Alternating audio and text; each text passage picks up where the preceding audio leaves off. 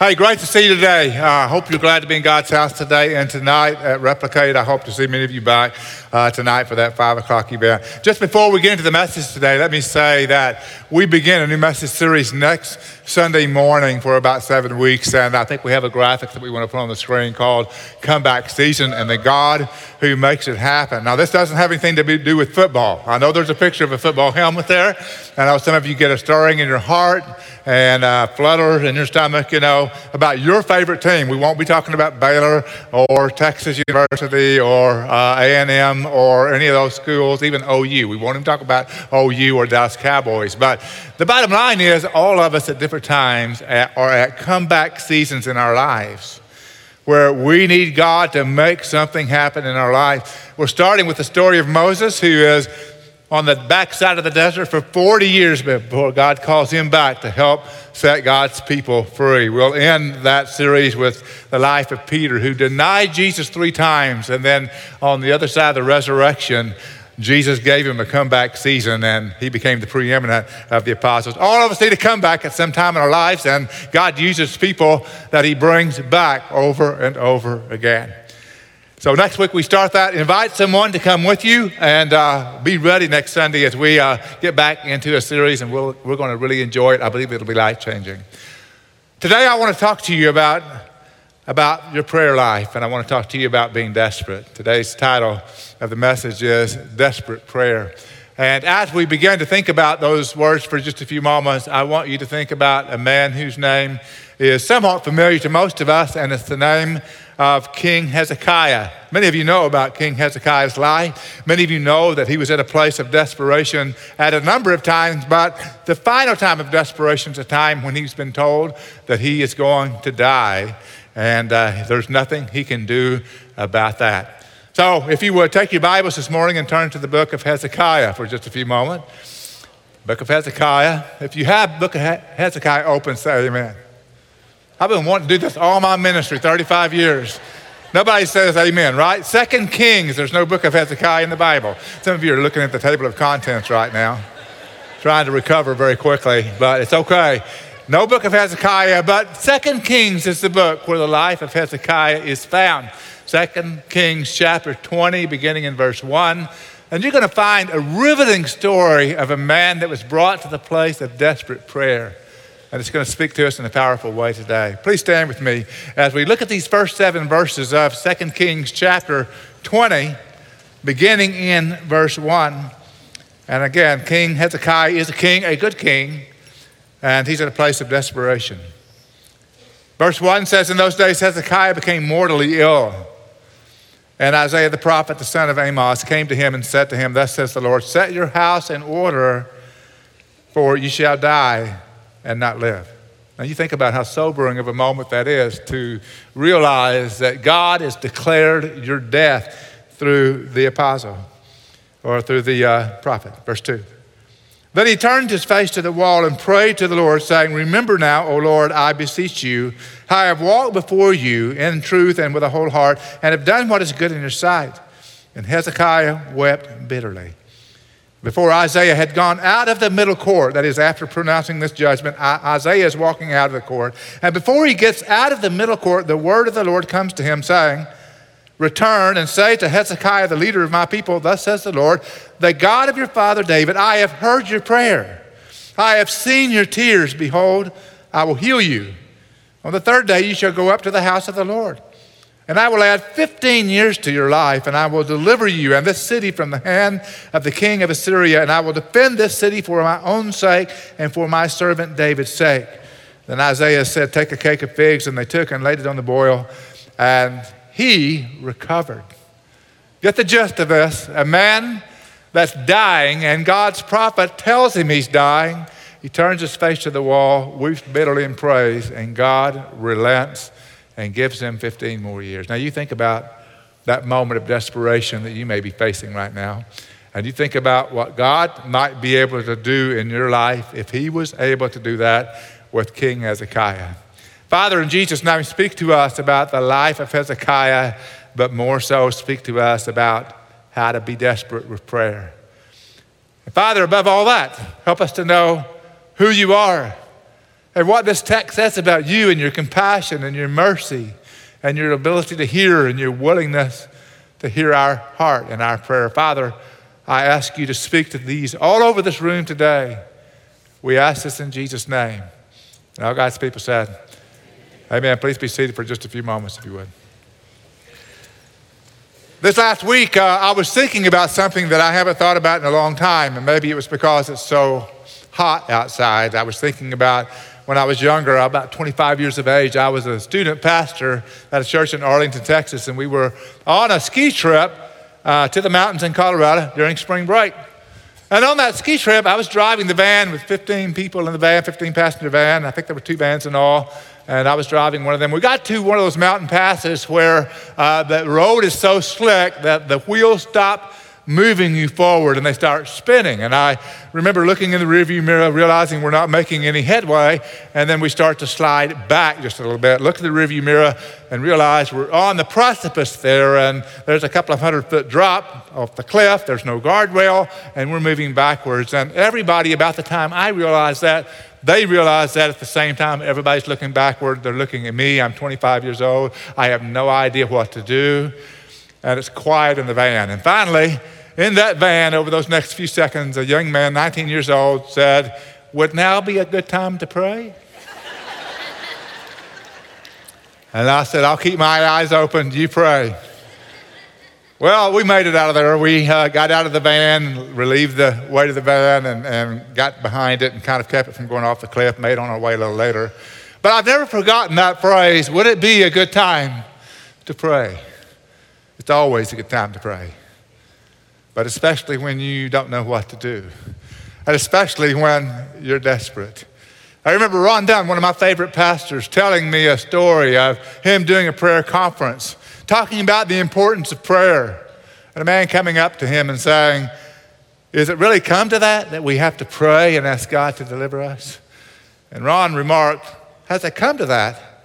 It always comes to that. It's always incredibly important for people of faith to learn to put their trust in a sovereign God by prayer. Has it come to that? It'll always be at that." And you and I need to understand something about desperate prayer. I need to know, you need to know. And Hezekiah learned something about desperate prayer that he will teach us today. I have to tell you about this today. As I look around us and the world around us, I have to tell you the most depressing time of my weeks these days are the days when I look around and see what's happening outside the walls of my home, outside the walls of our church. When I look at what's happening in our nation, in our world, it's incredible to feel the burden of a massacre like at El Paso or Dayton or somewhere else, to be able to see the anarchy and the wildness that's happening all around us. We ought to be desperate for our nation to come together and to come back to God. It ought to provoke desperation in our lives. When I think about we as a church, what we're facing, where we're at, the challenge that's ahead of us of building these buildings, of reaching a new generation for Christ, of being in a very diverse community and having language barriers to jump over and everything else we jump over to reach more and more for Christ, we ought to be desperate. And yet sometimes we're not. And I was thinking about why we're sometimes not desperate. You know, we ought to be about everything. I knew that earlier this year and really late last year, I knew that we were approaching a time in our church life where we would be in a season of prayer. And my sense of this whole thing about us as individuals, as leaders, as people of the body of Christ here at Cross City Church, I knew that God would be calling us to a deeper level of trust, and there's really no way to have a deeper level of trust without a deeper level of prayer. Trust and prayer go hand in hand. You can't trust God for something you're not talking to God about. And when you talk to God about things, God speaks back to you. He has a way of answering prayers and leading and guiding and helping us in our journey of faith, because then he becomes real to us. When we're talking and when we're hearing from him, that's real. That's reality, and we can walk by faith in the God who's real. We're entering into a season of prayer, and this message in part may help us be there. I have to tell you, with everything going on around us, you'd think it'd be easy to be desperate for God, be desperate for prayer, but it's not. And sometimes I wonder, why are we not more desperate for prayer? Why are we not more desperate for God to intervene, to step into our lives, to change something, whatever needs to be changed, to transform us, whatever needs to be transformed? Why are we not more desperate for God to do that? And some thoughts that come to my mind about that echo back in my mind. Why would we not be desperate for God to demonstrate His power in new ways? Well, we're probably not desperate because we're satisfied. We're satisfied with status quo. We're satisfied with how things are. We don't ask God for more because we don't really want more. We don't really need more sometimes. Sometimes we're not desperate for God because we get distracted with other things that are far less important. At the same time, they're far more attractive to us. And so we get our minds off the important things. We don't ask God. We don't depend on God for the important things, and we just become attracted to the less important. Sometimes we're not desperate for God because we don't care. We don't have enough want to in our hearts to have that kind of a relationship or to have that kind of difference that we can make. Sometimes we're not desperate because we want to blame somebody else instead of pray to the God who can solve everything, and we want someone else to be at fault about something. Sometimes we're not desperate for God because we put too much confidence in programs and plans and spend very little time talking about what God and only God is able to do. And woe to us if that's how we approach life. So we're often left to get only what we can do without God's help.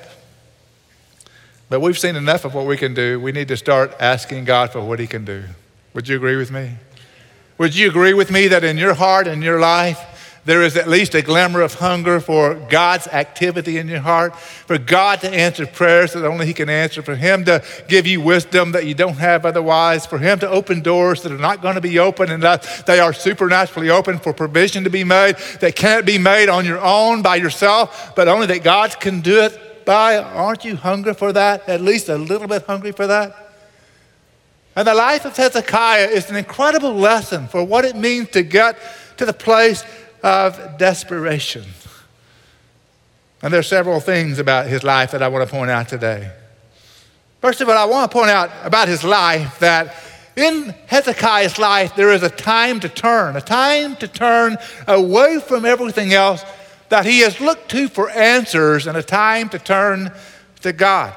In fact, the story in verse 2 begins to unfold with this key line in verse 2. It says, then he turned his face to the wall and prayed to the Lord. So the prophet Isaiah has come and said, you're going to die. And when a prophet comes and makes that proclamation, that's it.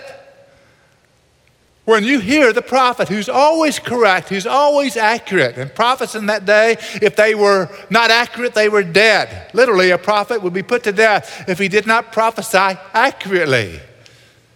And so Isaiah comes and says, you're going to die. The Lord says, you're going to die. And there Hezekiah is, realizing the gravity of the moment. And the Bible says he turns his face to the wall and prays to the Lord. Now, before we get too deeply into this, I want you to know something about the life of King Hezekiah. If you take your Bibles and turn back 2 chapters, you'll see that Hezekiah was, historically speaking, an incredible king. So many good things that he did. In fact, these first 7 verses of chapter 18 talk about Hezekiah's faithfulness to God, his uniqueness in the line of kings that comes before him and after him. Chapter 18, verse 1, it says about Hezekiah's life, that in verse 2 it says he was 25 years old when he became king. I had trouble making a decision in a church van on a snowy mountain road at 25. I can't imagine being the king of Israel the way he was at age 25. He became king. The Bible says he reigned 29 years. His mother's name was Abi, the daughter of Zechariah. He did right in the sight of the Lord. That's an unusual phrase for the kings of Israel.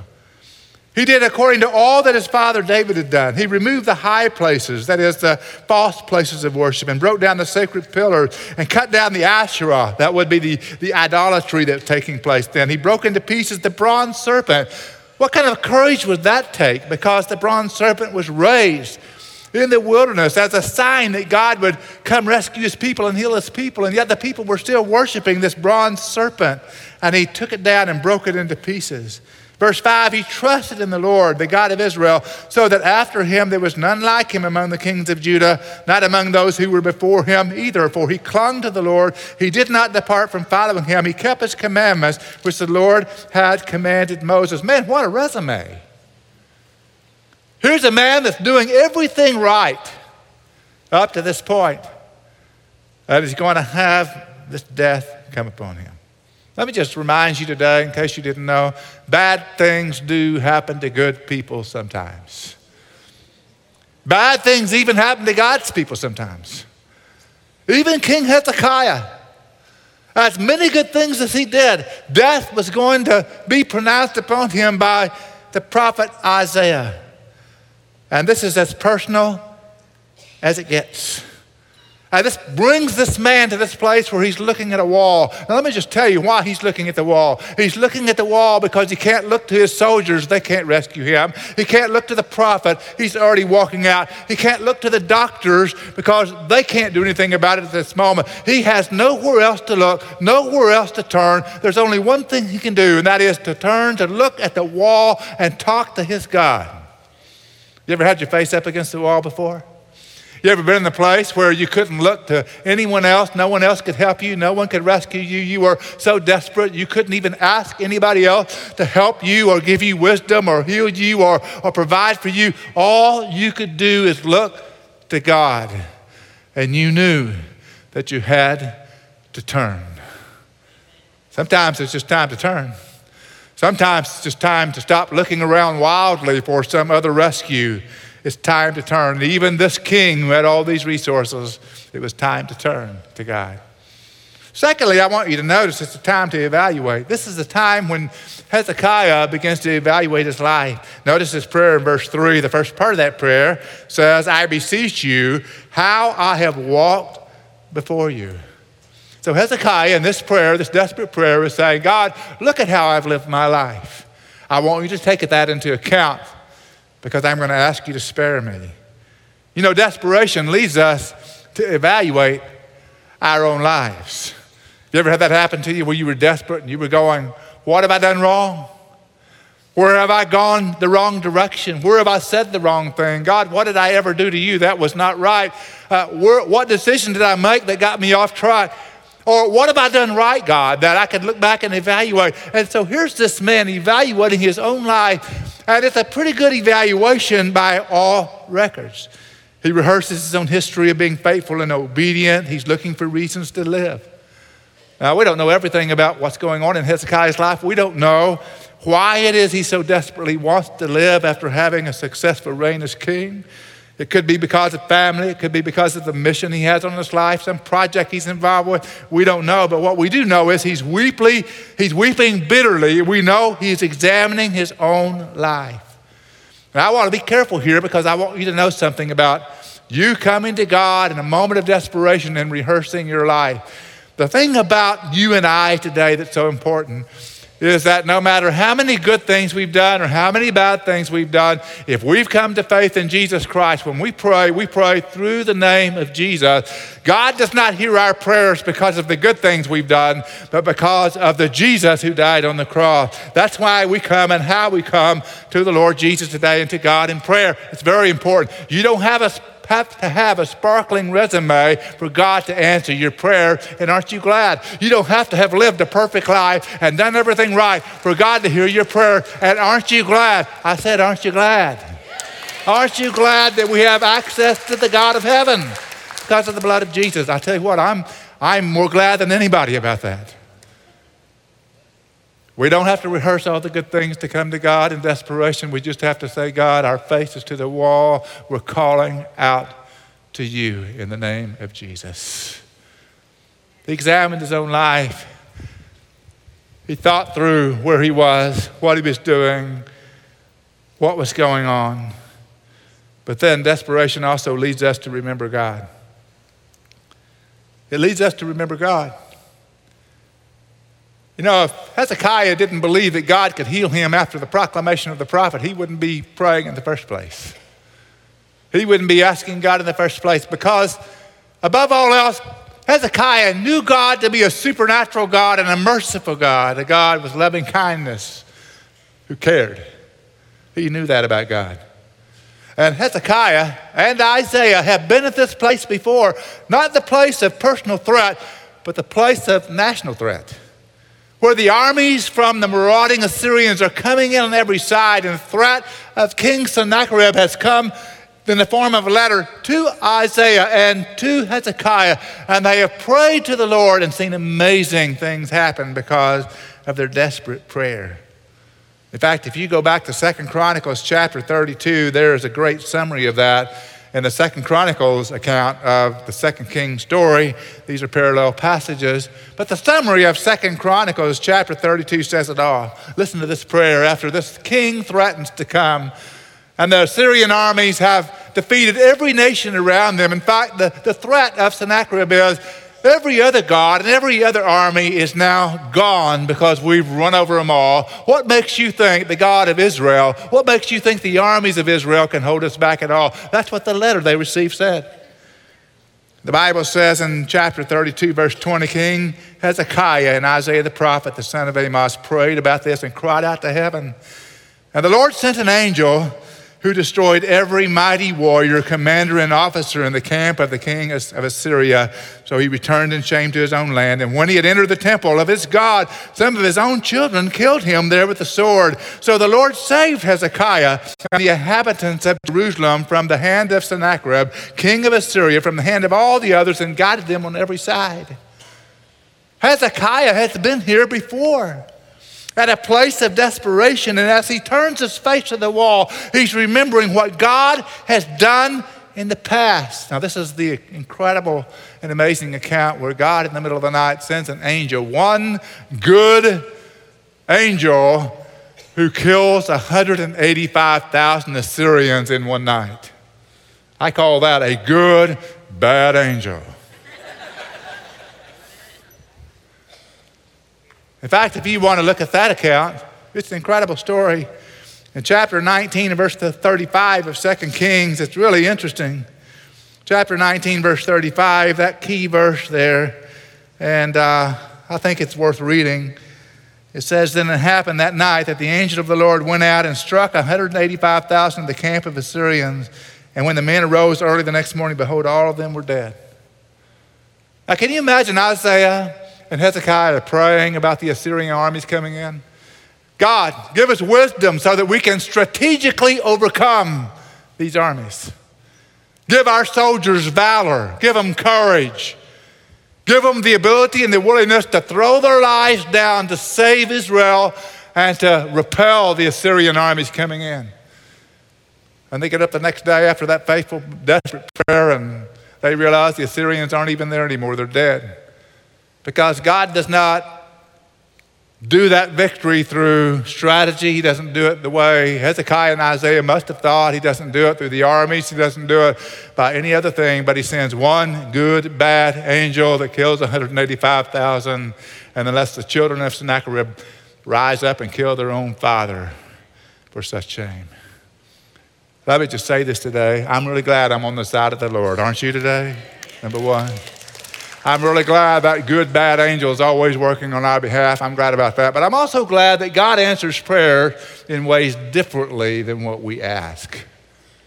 God has a unique way of answering prayers, and if we're desperate enough to depend on him, God doesn't have to do it our way. In fact, he does it in ways we might be stunned by, shocked by, but God does answer desperate prayers, and he did it in the life of Hezekiah and Isaiah before. And now here's Hezekiah again with his face to the wall saying, God, what are you going to do? The best advice I can give you from this story and from Scripture is that when you're desperate for prayer, you remember all God has done in the Bible.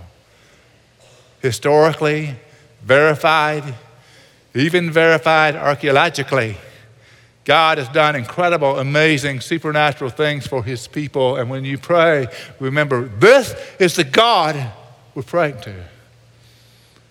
We're praying to the God that parted the sea and let the people of Israel march across on dry land. We're praying to the God that made a rock open up in the desert in the wilderness and let his people drink, that sent manna down from heaven and fed his people. We're praying to the God that can do anything. And when you're desperate, you remember the great things God has done. Sometimes I walk through the Bible when I read through it every year, a great habit for everybody to have, and many have that habit. of seeing all the times that God works against what it looks like is going to happen. Those phrases are often identified by the two-word line, but God. I love those lines. I love picking them out of Scripture because it seems like it happens so often. And so this Hezekiah knows some of those stories. You know some of those stories. When you're desperate in prayer, remember that your situation is bad, but God. I love what the gospel says. You were dead in your trespasses and sins, but God, who is rich in mercy. That's in Ephesians 2. Or I love what Joseph said. You meant it for evil, but God meant it for good. I love the psalmist when he says, my flesh and my heart may fail, but God is the strength of my heart. But God. So when you pray in a desperate prayer, be like Hezekiah. Remember what God has done in the past. Trust what God has done in the past. Remember in the character and the ability and the power of the God you pray to. Desperate prayer is a time to evaluate. It's also a time to be emptied. A time to be emptied. And this is really where I think the gist of the prayer is. Verse 3 continues his prayer, the last few words of this prayer. And Hezekiah wept bitterly. I think this is the key. I don't want you to miss this. He wept bitterly. He was completely, desperately empty. Have you ever been empty before? Where you say, I have nothing to offer and no way to change this? God, it's just me standing in front of you, and I'm completely, desperately empty. You say, well, that's an awful uncomfortable place to be. Yeah, but it's the most likely place where God will fill you. The most likely place where God will intervene. When you are desperately, completely empty. You know, salvation is like that. Do you know that when we come to faith in Jesus Christ, we come to faith in Him because we've given up hope on ourselves? In this New Testament era, after Jesus came, was crucified, was buried, rose again the third day, that all might come to salvation by faith in His name. It means we come to the place of saying, God, I have nothing to offer you. I'm not good enough to be perfect. I'm not religious enough to make a difference at all. I can't do enough good works. I can't eradicate all the bad things in my past. I don't have anything to offer you at all. I'm empty and I need you badly. That's essentially when those who are saved become saved, because they put their faith and trust in the one who can fill their empty souls and empty lives and give them new life. You can't have new life until the old one is dead. And so when you come to that place of desperation and emptiness and you ask Christ to fill your life, that's the moment of salvation. In a very real sense, Hezekiah is giving us a glimpse of that just through his prayer. He wept bitterly. And I'm pausing because I want this to sink in just a little bit. I'm pausing because I want you to feel the impact of tears in our prayer life. About a week or 10 days ago, something was communicated by social media by Jim Cymbala, who's the pastor of Brooklyn Tabernacle Church, and an incredible prophet and an incredible man of God. And there was an article about the life of King Hezekiah, and I want to read a few lines out of that. Jim Cymbala writes about Hezekiah in this prayer. He prayed 22 words, and then he broke down and wept bitterly. But sometimes weeping is the best kind of praying because God understands the language of tears. Sometimes weeping is the best kind of praying because God understands the language of tears. Now, whether you're a logical thinker or an emotional thinker is beside the point. We're not even sure how Hezekiah thought. What we are sure of is that when he wept bitterly, God answered his prayer. And I think sometimes we struggle to be at that place. Now, I love this for a number of reasons. Maybe I love this so much because he prayed a short prayer and God answered it.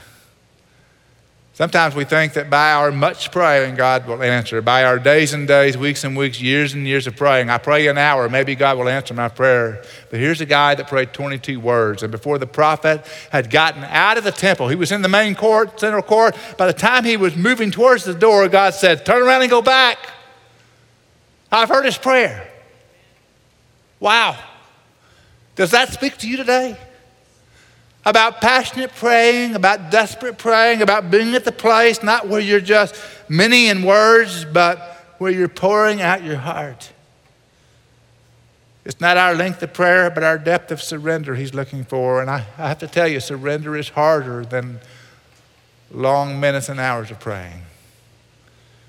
To get to the place where you say, I have nothing, and you have everything.